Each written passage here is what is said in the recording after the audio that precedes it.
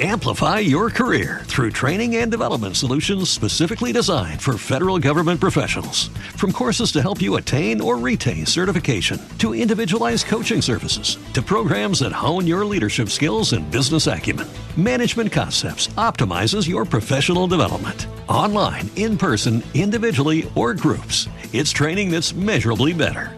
Learn more at managementconcepts.com. That's managementconcepts.com. Amplify your career through training and development solutions specifically designed for federal government professionals. From courses to help you attain or retain certification, to individualized coaching services, to programs that hone your leadership skills and business acumen, Management Concepts optimizes your professional development. Online, in person, individually, or groups, it's training that's measurably better. Learn more at managementconcepts.com. That's managementconcepts.com. Amplify your career through training and development solutions specifically designed for federal government professionals. From courses to help you attain or retain certification, to individualized coaching services, to programs that hone your leadership skills and business acumen, Management Concepts optimizes your professional development. Online, in person, individually, or groups, it's training that's measurably better. Learn more at managementconcepts.com. That's managementconcepts.com.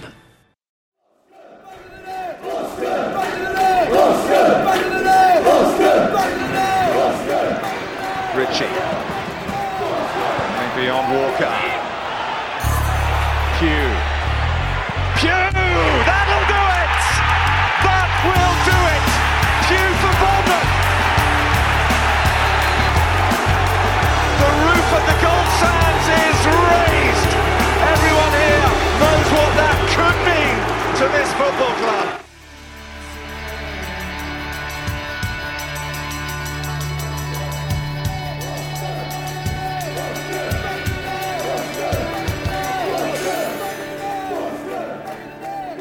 Hello and welcome to Back of the Net, especially you beautiful people that are listening via the audio pod. It's episode 181, and in this week's show, it's a chance to take a second look at the weekend's game versus Nottingham Forest. We got Tom Jordan with me. Tom, how are you, sir? You all right? I'm okay. We did a goal, so I'm all right.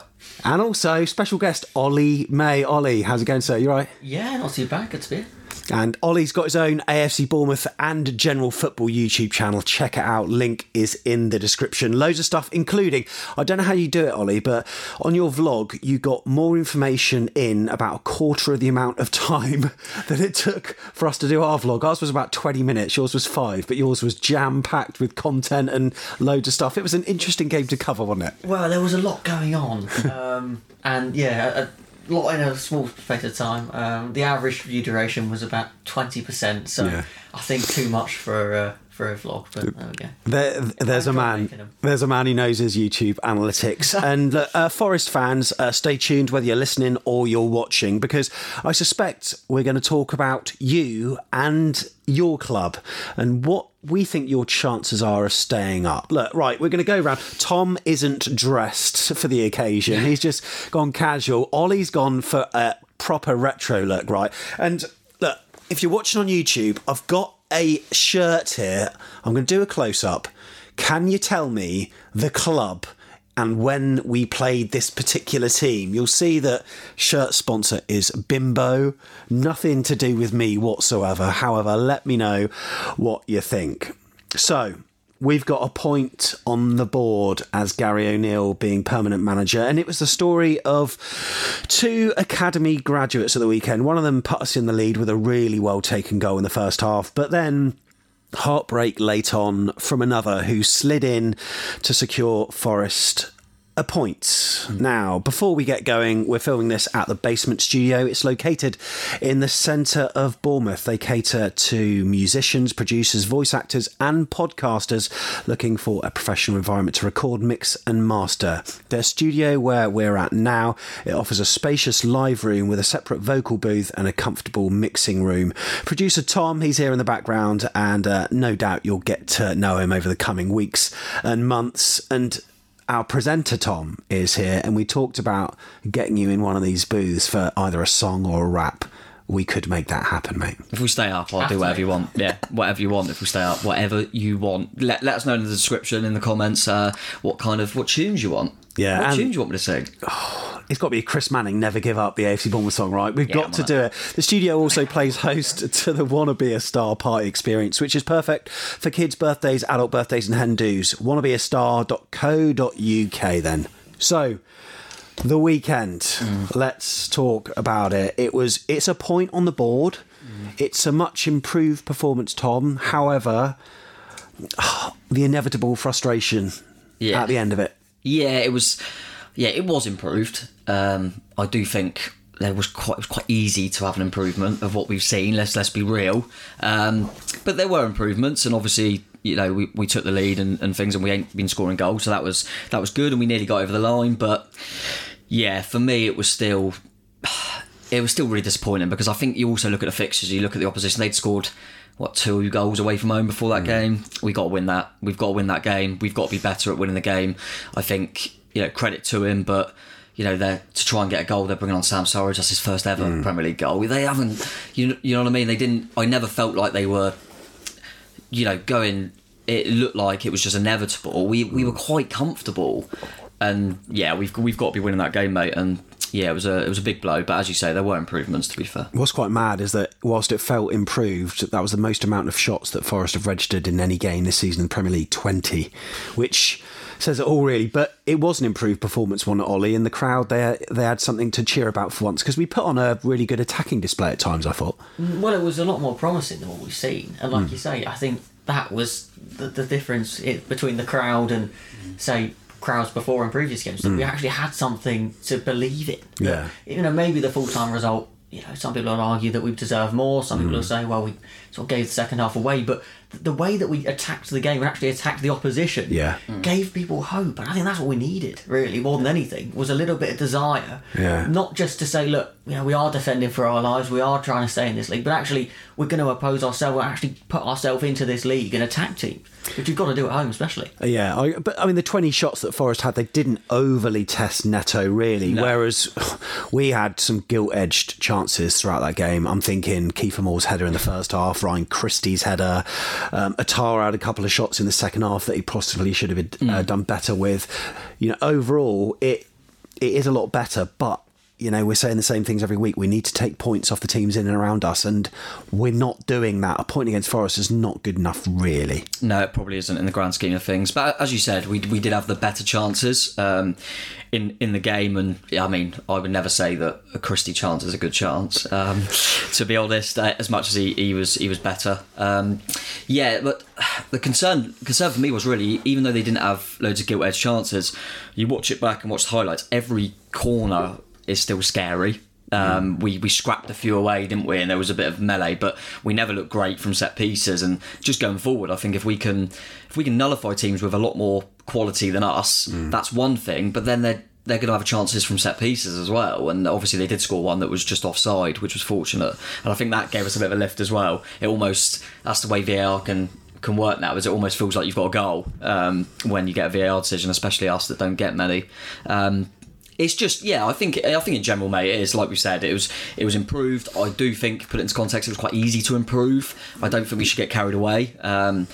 Forest are a decent side, obviously we'll come on to it. Look like they're in a decent position to stay up, certainly better than ourselves, but they haven't been good away from home this season at all.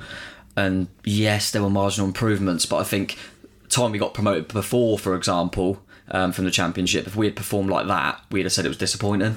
I think it's just because of how bad we've been, we felt, this was better, and it was. But was it that good? Did their keeper make that many saves? No. Again, did we really, like you said, we had some chances, but did we test the goalkeeper enough? Not for me. At home, to a team, like I say, not doing well away from home, did we do enough to win that game? Not for me. So looking at the table then, we are below the dotted line, Ollie. And we're trying to attract players during a transfer window now with a manager that's fairly under fire, with a disgruntled fan base. How are we going to attract players? You say that, and Dan Juma's on the verge of joining Everton, who are in a similar position. I was going to say, you look at our position, you think, I couldn't get any worse than that. Welcome Everton.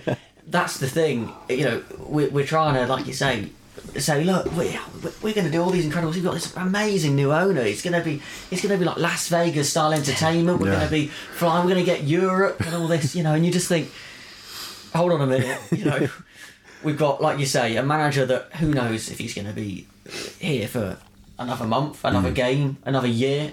We don't know at the end of the day. At the moment, where things are going to turn. One win in I can't remember how many games now, but unavailable to get 3 points in 5 games. Yeah, it's not something that players are going to want to join. So it's one of those that you think over time maybe you're going to look back and go, was it a proposition that players and younger players especially are going to want to build into? Yeah, I'm not sure. Yeah, absolutely. So look, let's go into the nuts and bolts of the game. And look, we've also got a load of your questions as well that you've submitted on Twitter. Thank you so much. We've had so much feedback, so we're going to be going through them later on. So we won't talk about the match too much. However, we do just want to talk about the team that took to the pitch, Tom, and it was a 4-3-2-1 by the looks of it. We were thinking 4-3-3, but it was a changed central defensive partnership, and that was the first thing that really surprised me, actually. Yeah, it did surprise me. I think the Stephens one in particular, because Meckham's been arguably our best player of the season, so that was a surprise.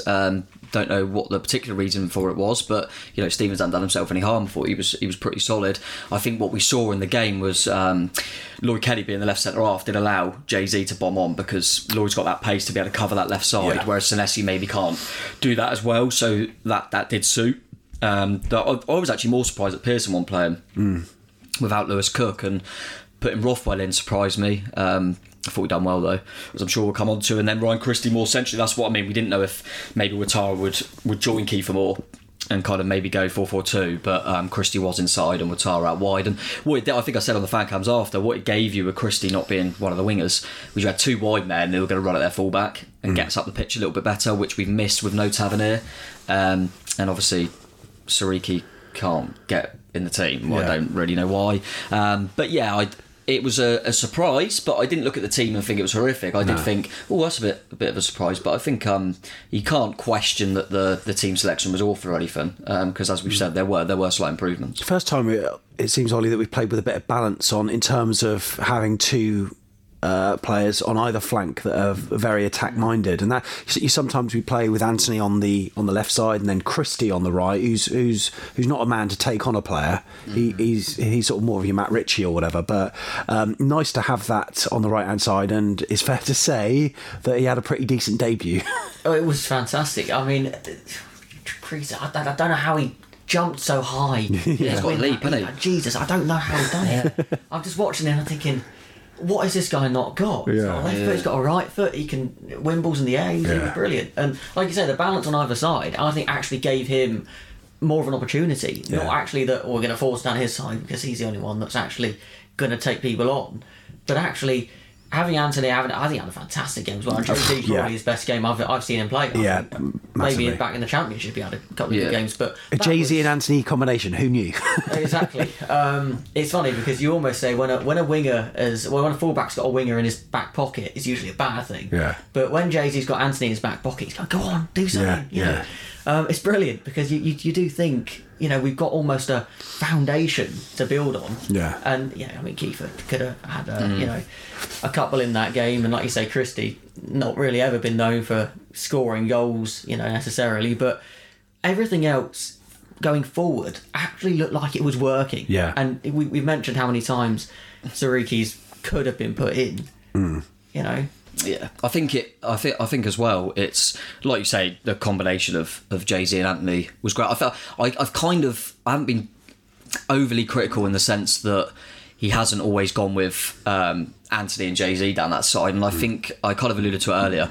I think we found now that he's always been worried about Jay-Z defensively, which I appreciate. Yeah, I think what he hopefully has seen in that last game was that if Kelly's your left centre back, you can take a bit more of a gamble on that side because he has got the legs to cover round, which maybe Celeste didn't. So I think that was a real positive going forward, as I think we've seen. Hopefully Gary's now seen, actually I can trust them 2 down the left, because I don't think he's overly been wanted to do that. We've played a lot of different ways, and he hasn't trusted Jay-Z a lot. He didn't even come on against Brentford, did he, Jay-Z? No. He's tried Kelly at left back, so yeah, that was promising for sure. And as you say, Ouattara, I was really impressed. I mean, O'Neill kind of said afterwards, wasn't sure if how he'd get on, but it proved that he didn't take him off. I thought he's kind of gonna. When they scored and I saw Dembele, I thought, Ouattara's going to come off, and he took Christie off. So he obviously thought, actually, no, I can trust this guy already to continue out there. And I did like him. I did like him a lot. And for a debut, didn't really know that. I think they were saying Sariki was kind of translating a lot of instructions to him, because I don't think we have anyone else that kind of speaks his language. But it was a positive debut, mate. And I actually kind of looked at it, I'm sure we'll get onto it, but I kind of looked at him and thought, could you play him through the middle? With Dom out and Kiefer having not one of his best games, I thought, because I wasn't sure how he would be in terms of, like you said, Ollie, aerially, bit of strength about him, I thought, could you go with like an Anthony, Ouattara, Dembele and play a bit more counter-attack with pace? And I think you probably could. I think there's a few things about the lineup. I mean, having Neto, I think, is absolutely vital to us, and we have missed him massively. His distribution, I thought, was really good yesterday. There was. You know what really it sort of interests me? Whenever we play Forest, why do they switch ends? I think it's Steve Cook. Do you think it's Steve Cook's influence? Yeah, I think it is. They've done it in the promotion game, didn't they? Yeah. And I always remember years ago when O'Driscoll went to Doncaster and they done it straight away. And I think it is just one of the things, because if you've got, I mean, it might be Sam Surridge as well, to be fair, but if you've got some sort of in there, it does tend to happen more.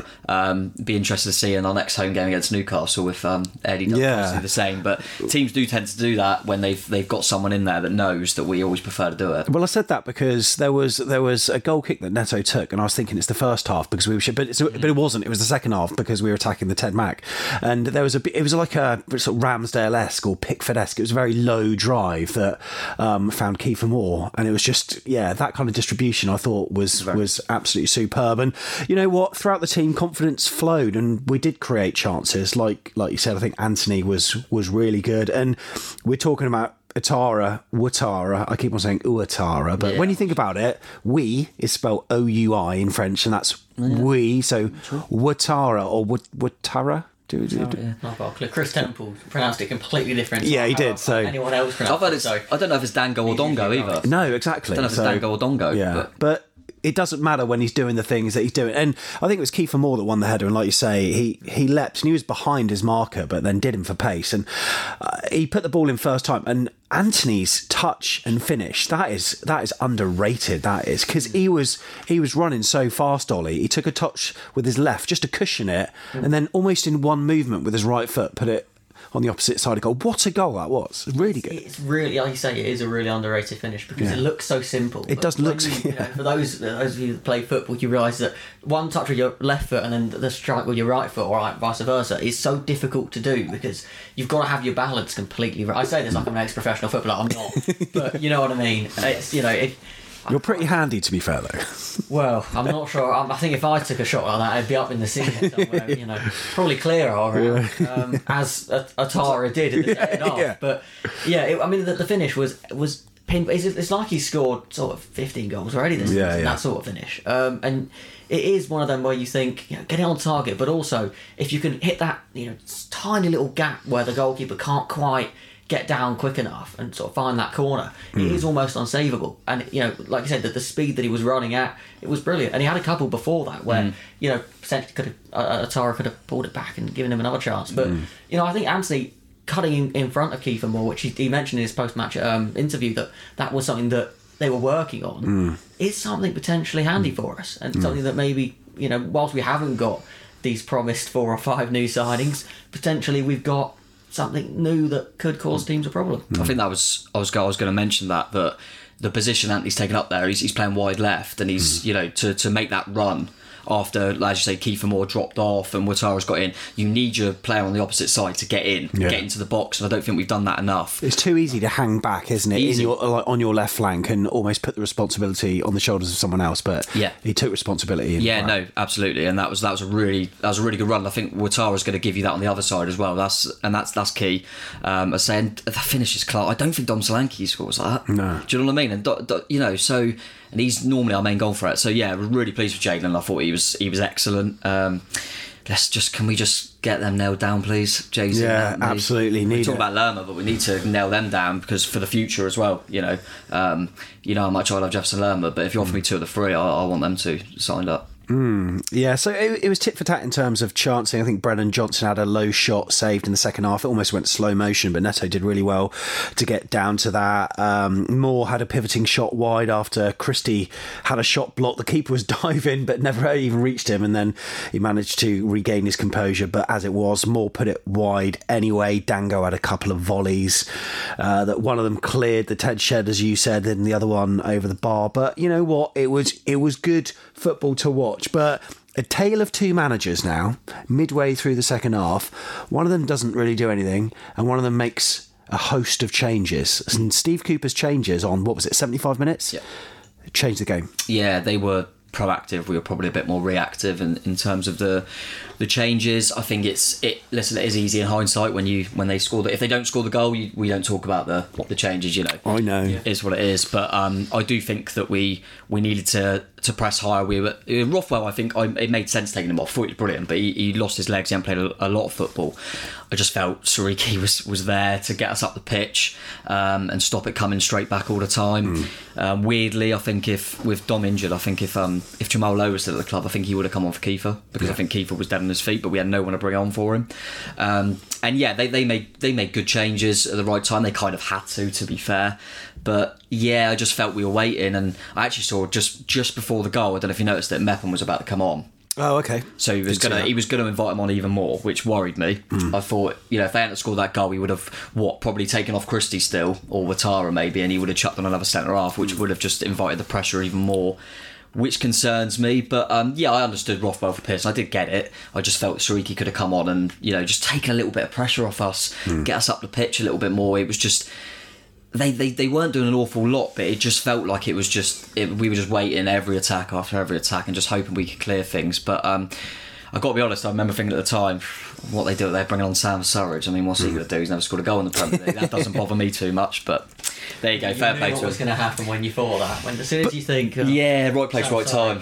But it did feel as though when they made those changes, our mentality changed a little bit, and we sat back a little bit.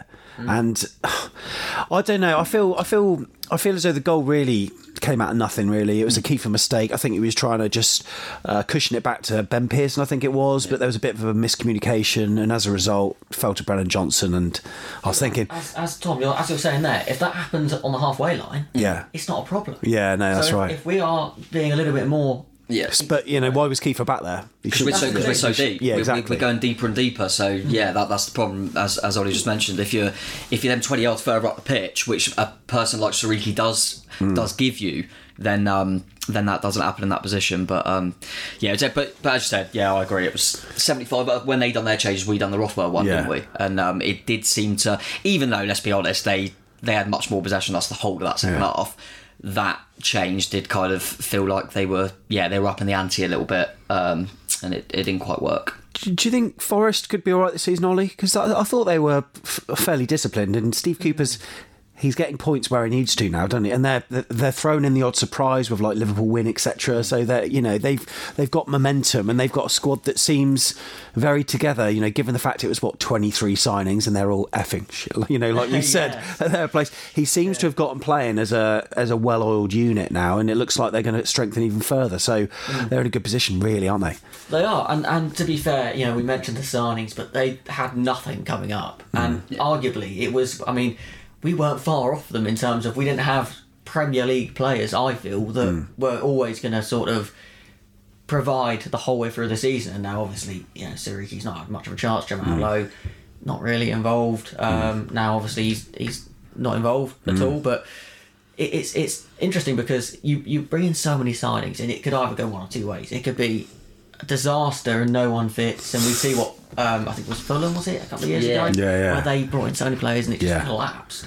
Or you keep at it, and they've only lost one in their last 6, now one in their last 7. That was a cup game, so it wasn't even a league game. And like you say, they are picking up points, and I think the word you used there, disciplined, it is what you need to be in the Premier League. You need to get to games with belief that they've got a better squad. It's one of the big six, whatever, or okay, it's a difficult game. Bournemouth need points today. Whatever game it is, you've got to go in with belief, and I think he's sort of built into that squad now, Steve Cooper, that we go in and we give our game. Yeah. Rather than worrying about them, focusing on them, we give our game. So I think they'll be okay. Yeah, I think they'll definitely be scrapping. I think what they've done really well is they start the season awful, and which shouldn't be a surprise with the amount of the turnover of players they had.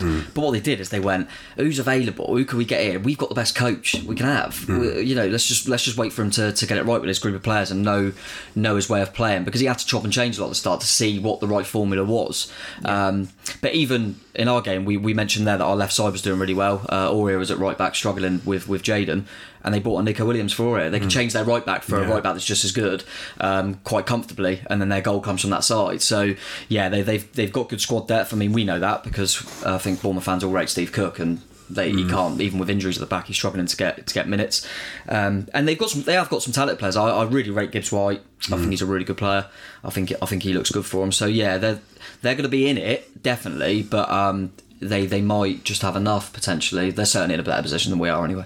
Sam Surridge getting a few boos, Ollie. I didn't hear much of it myself, but apparently there was a few emanating from the North Stand. I think most of it is not geared towards Sam, but his dad, after some questionable tweets a number of months ago where he criticised AFC Bournemouth and bigged up Nottingham Forest. That's the way to put it. Questionable, yeah. I don't know really what he was thinking, to be honest. He's not going to help Sam out, because he's always going to eventually come back and play against Bournemouth at some point. But no, I mean, it is what it is. Some fans will boo him. To be honest, I just saw him come on and thought, oh Christ, please no, not him. Not have everybody. I don't think it was. I think a lot's been made of. I think probably because he scored about. I mean, it wasn't like he got slaughtered, in my opinion. No, actually, when he warmed up in the first half, he actually got a few claps. It was more pantomime. Pantomime. That's the way of putting it. And I think it was kind of like it was more aimed at his dad. That's the only way he can get his dad, because he's removed his Twitter. But Sam come through the academy's done. I'm pleased to see him doing all right. I mean, not at the moment because we're in competition with Forest. But I always thought he'd be a handy player. Do I think he's going to be a lethal Premier League striker? Probably not. No. But he always comes on and works hard, and obviously fair play to him for getting a goal. But it never quite worked for us. He never quite happened for him. He'll probably say he could have done with some more minutes, but I think at the time, to be honest with you, I didn't think he was quite good enough when he come in. But yeah, I want that bother for him to be. It's always going to be hard for him because he's on the bench with Steve Cook, who's always going to get an amazing reception. So but I don't think. I think a lot's been made of these boos. I don't think he was slaughtered. No, to be honest with you. Do you fancy a few factoids? Not really. So, as well as becoming just the second player from Burkina Faso to play in the Premier League after Bertrand Traoré, you were about to say it. Bertrand Traoré, because I heard it the other day. Yeah, Ouattara became the first Bournemouth player to provide an assist on his Premier League debut. Also, Bournemouth recorded 10+ shots in a Premier League match for just the 6th time this season, though they've been outshot by their opponents in how many of the 20 league games that we've played? Let's have a little competition. How many matches do you think the opposition have had more shots than us this season? We played 20. It's got to be high. 17. 17, bang on the money. Do you Ollie's a better fan than you. You're out next week. Do you know the games, by the way, or not? No, I don't. I was trying to think. I reckon Southampton, we probably outshot them, didn't we? Yeah. I can't remember, actually. I mean, what about Everton at home? Surely? Oh, yeah, forget about that one. The Everton at home. Maybe Forest away, actually. Yeah, but, perhaps, no, that's fair. But that's high, isn't it? But the problem is, if you've got a relatively decent defence and the shots are coming from miles out, it's not a problem. But we seem to allow, and obviously from set pieces as well, when most of the shots are coming from your 6-yard areas, you think that's why we're conceding the goals that we are. Yeah. If you can kind of take it with a pinch of salt, them stats, if you're, say, a Burnley of old, that you're a brick wall at the back and you ain't going to concede many goals, so really you don't need to, do you know what I mean? Because you ain't going to concede many. We always look like we're going to concede. I'd love to know what it is for shots taken in terms of how many shots. Obviously, shot, I suppose it says it anyway, but I'd love to know how many shots we've taken in terms of every other club in the league overall. We must be. We'll be bottom by a while. Yeah, I would have thought. And what's also worrying is when you look at the on the baseline tracker from the other 14 who concentrate on everyone but the big six. We're on -7, we're bottom, and also on a league table as well. We're not doing too well as it is, and we are below the dotted line, as I said earlier, in the actual league table. And how are we going to attract players? What are we going to do? It sounds like, well, what's this Phil Bill rumour that I've seen floating about over the last 24 hours. Is there some journalist from Scandinavia suggesting that he wants out? Yeah, it does see rumours. I think Daniel Davis at Dorset Live said there hasn't been an approach as far as the club are aware, but there's been a few murmurings of clubs around Europe looking at him. I don't know with Billin. I think if he were to leave, I think he's probably been a little bit underappreciated because his numbers are quite good for us. But what we'll say is, me and Ollie were talking off air about it, and after the Kelly boos against Burnley, he was the one that come out and disappointed, rightly so. And then against Brentford, he was the first down the tunnel. And then he's obviously injured after being in training for this game. So it doesn't seem like he's too happy. I totally get him supporting his teammate Lloyd Kelly. Didn't really like that he walked down a tunnel, but it is what it is. He doesn't seem someone that's... This is just my opinion, I don't know anything. He doesn't seem like someone that's overly enjoying himself at the moment. And I do think we could replace Billin's goals and numbers now? No, I don't, so I don't want him to go. Do I think he's the best player to have in a relegation scrap? Probably not. I mean, Huddersfield would probably agree. I think this is his fourth Premier League season. He could have 3 relegations quite comfortably. So it's not someone that I'd be absolutely devastated, but equally I think he's been a decent player for us.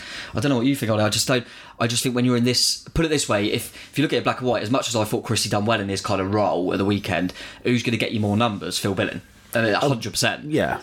But would I be devastated to lose Phil Billing in a relegation scrap? I don't think I would. If we got a decent fee depends, for him. Yeah, as you say, just the fee, what we get. Yeah. If we're letting players go for nothing, obviously JT and Anthony, we don't. Yeah, because he's got a year and he's got a year left. And he's still relatively young. Yeah, so we'd get something. Yeah, and it's Valencia that apparently they're linked with, and maybe that could be a decent chunk of money that you can invest elsewhere. A lot of people say he's lazy or he's not as invested as other players. I think he is. I really do think. I think he's invested. Obviously, not lazy. Is what I'm trying to say. Yeah. I think he does care. I think his style of play, as you say, is he's very elegant on the ball, but he really does care about providing his teammate chances, getting results.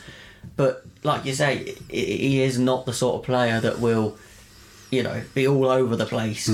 For example, the Gustavo Scarpa, I think his name is, that came on for Forest at the weekend. He's in a relegation battle, so are Forest. I think I think they'll be okay, but it was a bit like he came on and was everywhere. Is Billing that sort of player? I don't know. As long as you get a decent chunk of money for him. I think it depends on when the club's at with someone like Billing as well, because I think it's lazy to just call him lazy. Because I know for a fact, if you looked at the numbers, he isn't lazy. He covers a fair amount of ground. He makes a lot of interceptions. He's not lazy. I think sometimes his style doesn't help him. I think Pittman got that a lot as well. Whereas Christie, you would say is one of the most unlaziest players because he works so hard, yet his end product is not as good as Phil Bill's. But I think it does depend. I mean, the comparison I'm going to make here are not in terms of footballing ability, but what I'm saying is with these sort of players, it kind of depends how you function as a team. So Arsenal, when they were in a really bad place, Mesut Ozil was awful, getting a lot of criticism because you can't have a player like that when you're not functioning. If you put him in the Arsenal team now, I bet he'd look like a superstar because of the way everyone else is functioning. Yeah. So I think last season, the Championship, when we were having a few really good performances playing well, Billing looked absolute superstar. You thought he's too good for this level.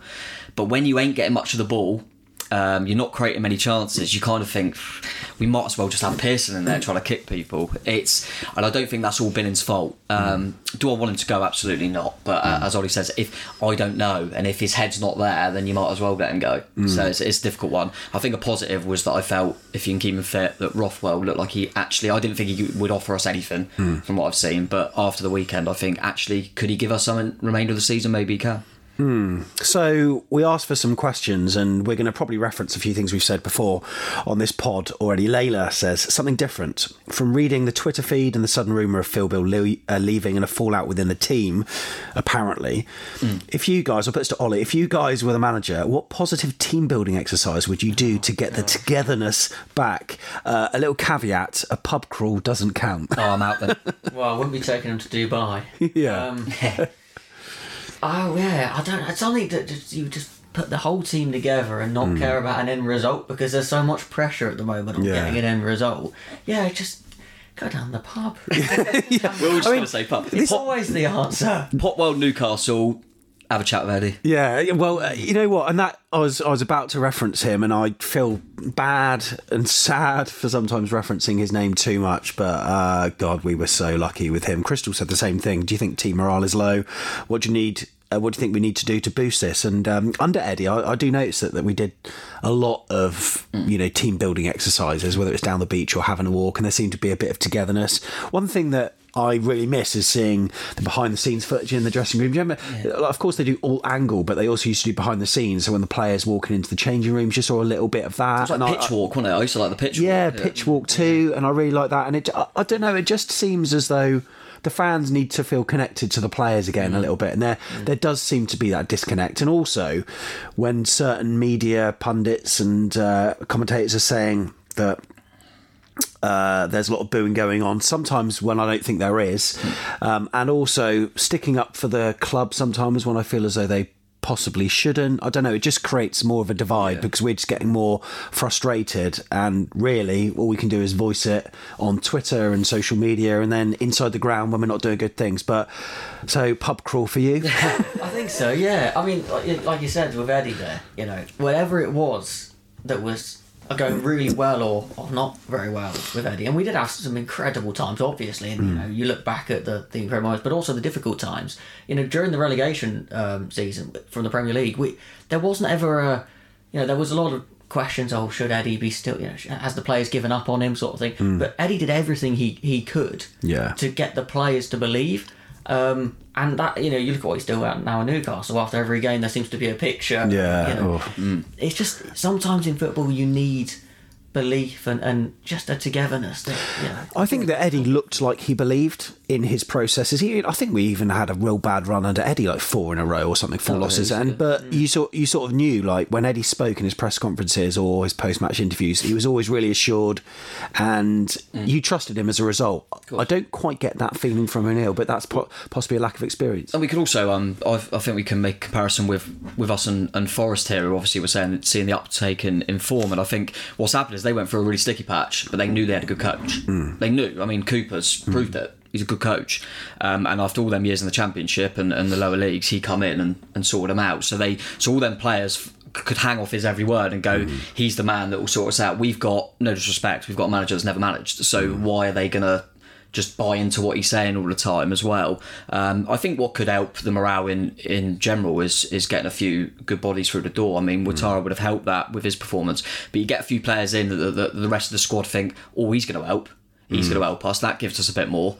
We just drew the last game, and now we've got a few more additions in. This could help. Tavernier coming back, that could give us a boost. I think things like that do help. I think you mentioned it earlier, I don't think it's any it's not a shock that we looked a little bit more solid when Neto's back in goal. No respect to Travers, but it feels like, we've got a Brazilian goalkeeper with a lot of experience to play for Barcelona in goal now. And it just, everything, it should lift you. So little bits like that can help. But I do think the problem is how are they going to trust a manager in a process that's never been in this situation ever? And I'm not talking about relegation club. I'm talking about being a manager of a football club. Well, a Premier League football club. The things he says doesn't sound convincing. I mean, in the post-match at the weekend, Dango or Ouattara was very very impressive. Ideally, we wanted him to start on the bench, but with the players that we have with Tam and everyone else, we had to start him. It was like, well, do you want to start him then? did you want him to start or not? Because that's the sort of thing that, as fans, if he comes out and he says, he was straight into the lineup, he really impressed us in training the day before, we've got full belief in him and the players that are out at the moment, that once we get together we are going to get some results in, and we have got players coming through the door. It does give you an idea of, okay, yes, the results haven't been there, but we've got building blocks. Whereas, we did want to put him on the bench, and then hopefully, in a couple of weeks we might have some new players through the door. It's like, well, will we? The deflections were normally decisions, like at Brentford. It was all about a decision, even though, which was correct, it shouldn't have been a penalty, but we weren't good enough to win that football match. No. This time we got the VAR call, we couldn't do that, so it was injuries. Well, we had 2 centre-halves on the bench that are internationals, and one of them went to the World Cup. We haven't got as bad a squad as everyone says, in my opinion. I honestly don't think it's that bad. And he says injuries, but we had a completely changed centre-back, and they were available. Yeah, we had 2 centre-halves available on the bench. Yeah. We've got Siriki Dembele on the bench as well, who's a pretty decent footballer. We have got options. And against Brentford, like, for example, we lost that game. Jordan Zamora was an unused sub. He just got man of the match in the last game. Maybe you should have brought him on. Maybe you should. So, Andrew asks, as it seems Foley is keeping O'Neill, would he be the right man to try and take us back up next season? It's so hard to tell, isn't it? It's hard to tell. It is. It's one of them where ideally, you want to believe in what we've got now that he can keep us up. But going down, if you had the rebuild that Parker had when obviously we got promoted last season, you think, we've probably got enough, and with the parachute payments as well, and keeping the players we've got, I think pretty much any manager that's got, I say relative experience, obviously O'Neill we know hasn't got much experience, but anyone that really can do a decent enough job should be able to get that squad of players straight back up. What players do you think we would lose? Like Dom, Jeff? Yeah, Jeff would be straight up. Lloyd, maybe? I don't know. I don't know who would be looking at him on the past month and a half and go, he could do a job, because he's not as young as he was. It sounds a bit obvious, but he's not as young as he was 3 or 4 years ago. He's not as young as he was yesterday either. That's exactly true. Or even 5 minutes ago. That's right. That's But I think a lot of it will be obviously contract stuff as well with Jay-Z and Anthony, because if they haven't signed, they'll go. Dom's always one that you think a club that got promoted or a club that are maybe in the bottom half would look at him and think that would be absolutely criminal if they go. No, it'd be ridiculous, but hopefully that doesn't happen. Let's not think about that too much. No. I think, but as Ollie said, I think whatever manager should have enough to get that group of players up. But in terms of, is he the right man? Well, I don't know, because he's never been a manager before. In terms of the players that might go, we talked about Phil Bill, but I'm just going to ask you quickly, out of 10, in terms of 10 being the top level of being upset and not really fussed, AFCB Matt asks, if Phil Bill did leave the club, how upset would you be out of 10? 6. Oh, I took the words right out of my mouth. I was going for that. Yeah. 5, 6. Not too. I mean, it would be a loss because of the numbers. Specifically, what he gives with Dom in the side. They work so well together. But I don't think if we lose Jeff, I think we're in trouble. Let's say this window where there was a couple of people saying, "Oh, is that a goodbye clap?" a couple of weeks ago, and obviously at Brentford as well. If we lose Jeff, I'll be really worried. We lose either Jay-Z or Anthony now, which obviously doesn't look like it's going to happen, but there are rumours of Anthony as well, and a couple of German clubs that will worry me. But Phil, I mean, the numbers say yes. My sort of head says, with Joe being really good at the weekend as well, maybe it wouldn't be. I think it would depend on the. I went 6 because I kind of thought, I don't think Billing's going to be here that much longer, whether we go down, stay up, whatever. I don't think Billing Summers going to be here. But if we lost him this month, I would think, what does that say? We're letting a player that's played most of our games this season, and we're just letting him go in a January transfer window in the relegation zone. It would confuse me. And it would worry me, and that in a broader aspect. Billing's been a good player, though, put it that way. I want to caveat that. Billing's been good for the club, but I think I'll go 6. Nicky asks, picture yourself, do you remember the You Are the Ref in Shoot and Match? Oh, Shoot magazine's probably... I remember Shoot. No, I remember Shoot. Yeah. So they always used to have a thing called You Are the Ref, and they used to give you hypothetical scenarios. You are Gary O'Neill. What would your pitch be? Got similar experience. What would your pitch be to prospective new team members? Go for it. What, the new players? You mean like signings? Is that what you're saying? So how would I sell it to them? Yeah. You walk in a team because we're not very good. You wouldn't say that though, would you? No, you'd probably say we believe in you. You think you can help us. You get a lot of minutes. We're not in a good place, so if we were to stay up and achieve our goals, you're going to be bloody loved. And equally, if we go down, we're going to have a great chance to come back up. We've got new owners in, new investment. We're going in the right direction. So it's going to be difficult this season, but we want you long term for a longer project. You'd be selling a dream, sort of like Foley has in terms of what fans are expecting. Yeah, I'd be talking to him long term. I wouldn't be talking to him short term because there's not a lot to say about that at the moment. But I guess I just said it to him that way. I'd say we got quite a good looking bunch, so you do well on like nights out now. You got a group with you. Lerma's a nice guy. You can have a laugh with him. There'll be a few little bits. Good podcast. Great podcast. Nice beach. Yeah, we always got to remember we got a beach. Yeah. That's important. What do you think about the atmosphere? Paul asks about the atmosphere at home games. Ollie, I thought it was better than recent times, but I've always said that, are we a bit of an entitled fan base? Have we sort of gorged on this Eddie Howe diet of exciting football, and now we're kind of realising actually most football teams are like this, and we're not really responding? People talk about Blake and Hughes riding Eddie's coattails, but are we as fans also? Because we almost expect the entertainment to come to us. I always reference when Leeds were 3-1 down and their fans created a raucous atmosphere and it helped pull the team over the line. They were like the 12th man, but really we rely on the team to provide some inspiration to the fan base. It was better, and that was a result of the team being better, and it was more unified. But the atmosphere, was it better on Saturday? I think it was more... I think we had more patience, I think, because we realised that, okay, we're going to have to be in here for the long run now, because things aren't changing. A lot of people, especially after the Brentford game, put a lot of pressure, and obviously the Southampton game as well. I mean, you could look back at 4 or 5 moments in the last, before the World Cup, and obviously the 5 games now since, that you think people have gone, right, that's it, we've thrown the towel in, and then the club haven't, nothing's changed, and it seemingly now is that we're going to push on and try and rebuild with what we've got.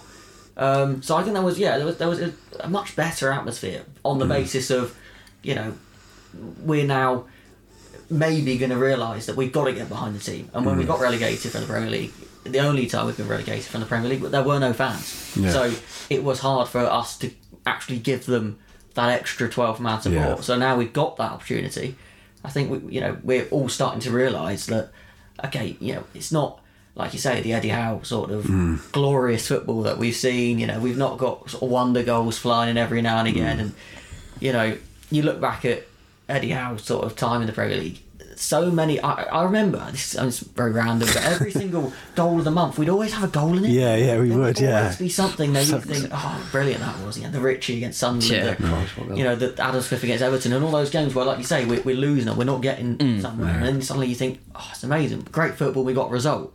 I think now it clicked, I think, the weekend, that the atmosphere is going to have to get better. Yeah, so to help us. I do think that you mentioned the Leeds one there, which is bang on, but I've been to every away game this season, as of you, and all the home fans apart from Leeds, like us. It's just we're not on our own here. No, it's away. You're better, and away fans are better. Yeah, they always have been. It's just the way it is. So, but I do think in the more to today and kind of what's going on at the moment in terms of atmosphere, when Neil Blake comes out and says that the reception Gary O'Neill got helped him get the job, fans are then going to go, so if we don't want him, we got to kick and scream about it, and they've done that.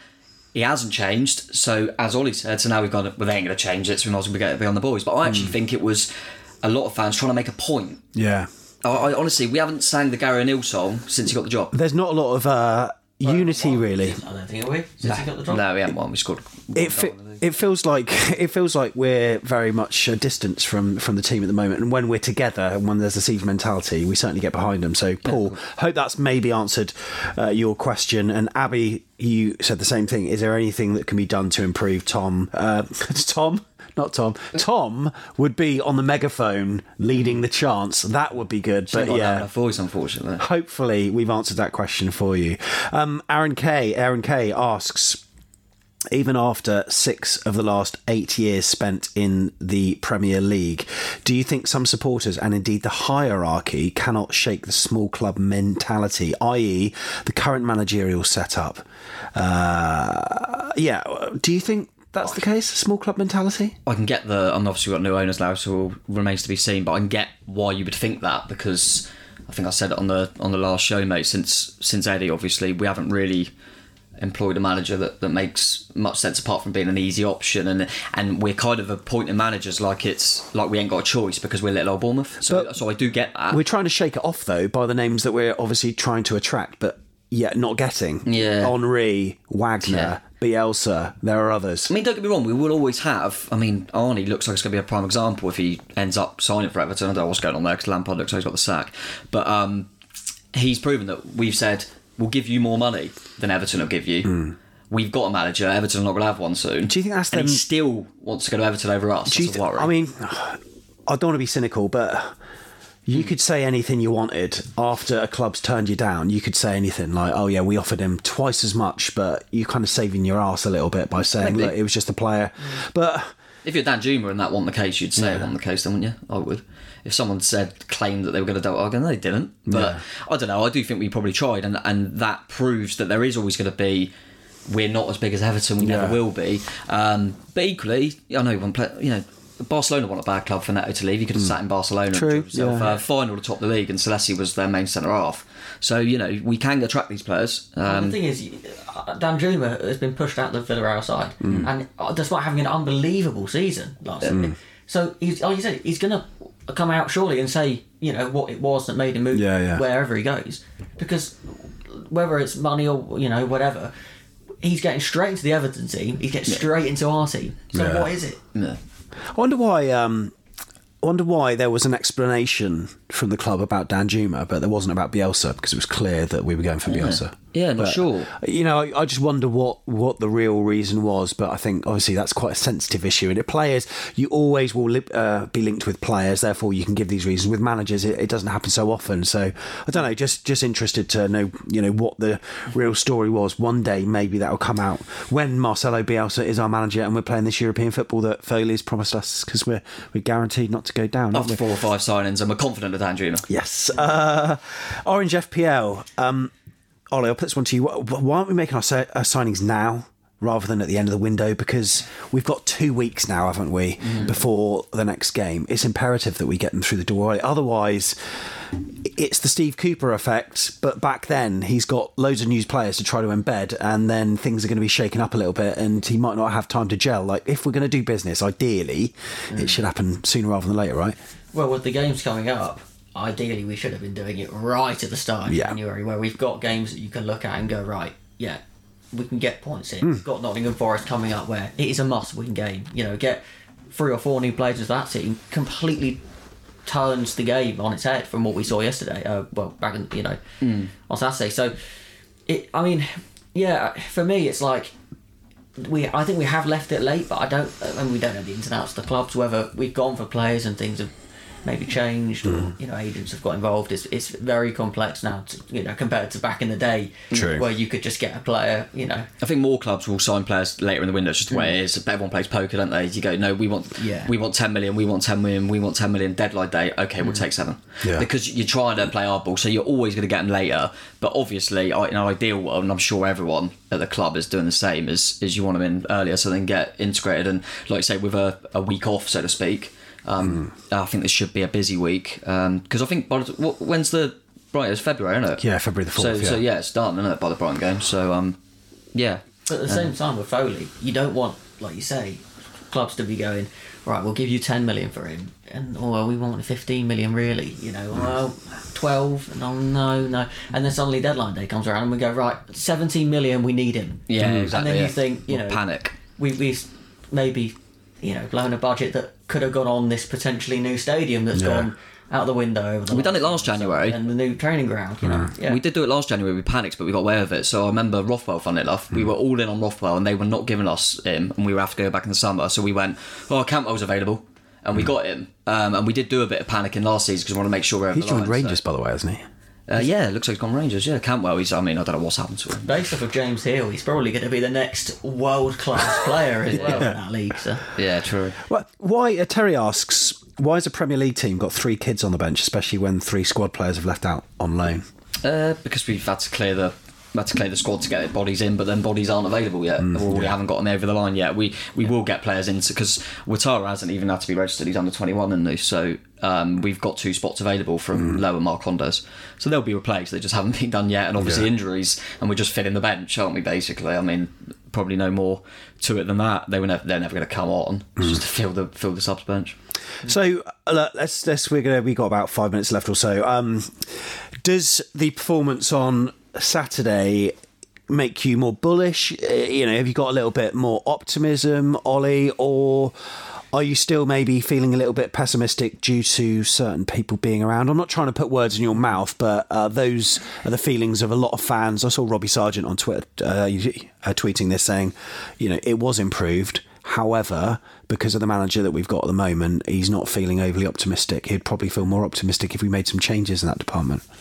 Yeah, I mean, for me, we've got to take, and we mentioned Everton a lot in this podcast with Dan Juma and things, but we've got to take real sort of inspiration from them last year when, Lampard, I mean, he's got more experience than Gary O'Neill, sure, but he came in and, really had not really the know-how behind him. And the board, the Everton board, arguably, is one of the worst we've seen probably ever in the top flight.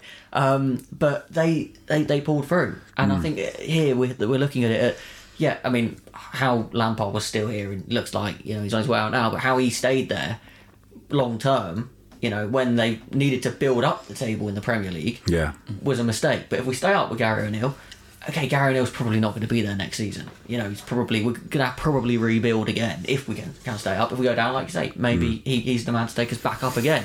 But I think now I'm optimistic in the sense of we've got past the original barrier of everyone going against, or just giving up almost, and thinking, well, what's the answer? Do we go out and, hello, is that Bielsa on the phone again? It's unblock me, please. Unblock the number. You don't know who it's going to be, that comes in, and that was a question that people asked, didn't they? If O'Neill goes, who comes in? Well, I think the only you said about how do I feel now after the game. I think my only kind of thing is that there's a few bad teams. I don't think Southampton are that great. Wolves struggle to score goals, but both those sides have showed little seeds of... Oh, trust me, if you're asking me honestly, I always want to be positive. I'll be absolutely stunned if we stay there. I think there's more chance of Scott Parker winning the Champions League with Club Brugge. I don't see... all I want is this to be clipped up and me be completely wrong, mate, but honestly, I would be absolutely shocked. Have you seen our fixtures as well? Yeah. I think slight improvement. That was we've played for. If you said our most winnable games, we've played Forest at home, we've played Southampton at home, we've played Everton at home, we've played Palace at home, we've played them all.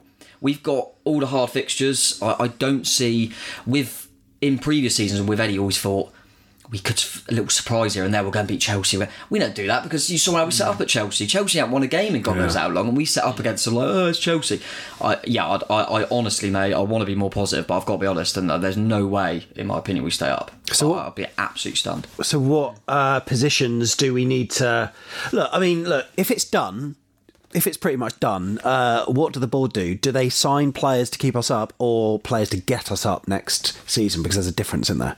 Yeah, I don't know. I think you've got to have a crack because of the points, and as I said, some of the teams around us. You got to try and stay up. I mean, there's quite a few teams in the mix. You got to go for it, and if they got this money and blah blah blah, you got to go for it. Maybe we'll beat Man City this time round. No, we won't. I'm concerned with the way you look at some of these teams and Haaland and things. I'm concerned that we could get a slap in soon, and that maybe Parker was right. We might see another 9. We might. I think we might. Maybe not 9, but I think we might see something like that soon if we're not careful. But listen, I know what you're saying. I think we can maybe. The most positive thing is probably Jamal Lowe's a good championship player. Go down. Sadie's looking alright, isn't he? Yeah. James Hill looks like he might be able to cope next season, so we should come back up. And maybe get Gavin Kilkenny back as well. Yeah, we'll have a few options. Bring the team back together. But I think it's the first time. I think we said this going into the Forest game.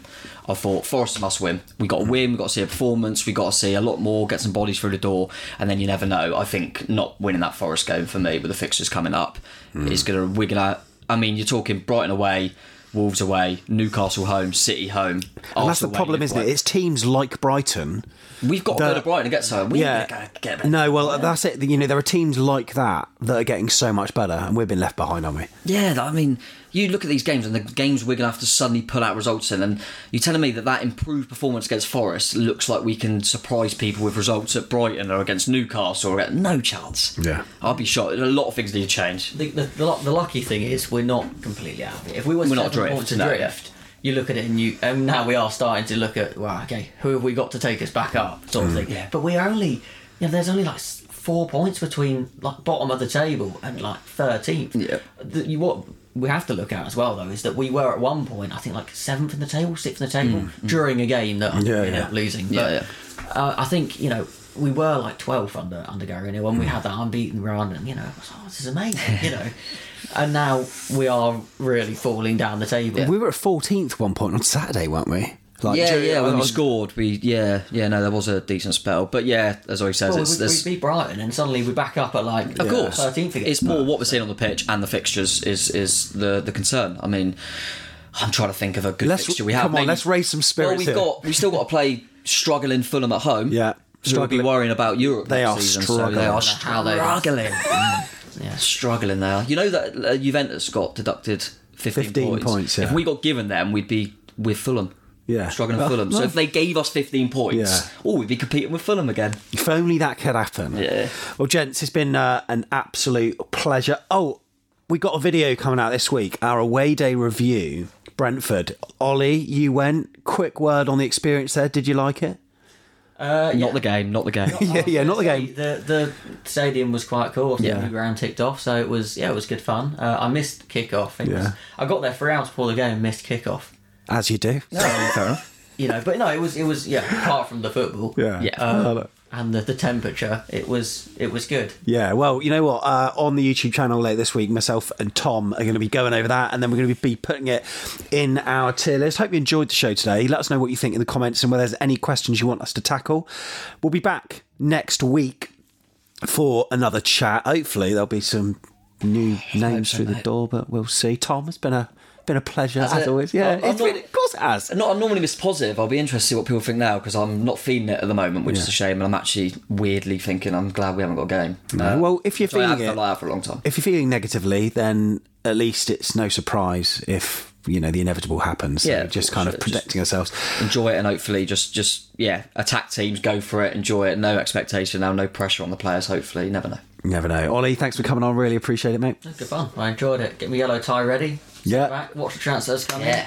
Next time we play, we'll have a whole new squad. Oh, we'll be buzzing after winning at the Alex Harvey. Yeah, we will be. Look, whether you've been listening on the audio pod or you've been watching on YouTube, there's a thing you can do. Just give us a retweet or share it on social media, but also give us a like as well. We truly appreciate it. And if you haven't subscribed, I don't know what you're doing. Make sure you press that red button and make sure it's not red anymore. Turn it grey, and we would truly appreciate your support. Thank you also to the Ko-fi members that kindly sponsor us every week. Your contributions help us to pay for these facilities, and we want to do bigger and better things on the channel. So if you can lend your support, details are coming up in about 10 seconds. Until the next video, up the cherries. Up cherries.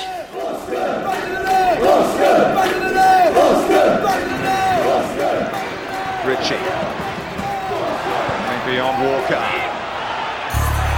Pugh. That'll do it! That will do it! Pugh for Bournemouth! The roof of the Gold Sands is raised! Everyone here knows what that could mean to this football club.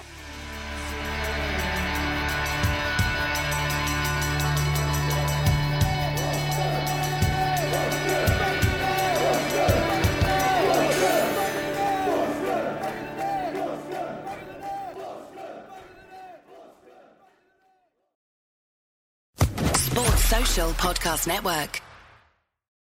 Amplify your career through training and development solutions specifically designed for federal government professionals. From courses to help you attain or retain certification, to individualized coaching services, to programs that hone your leadership skills and business acumen, Management Concepts optimizes your professional development. Online, in person, individually, or groups, it's training that's measurably better. Learn more at managementconcepts.com. That's managementconcepts.com.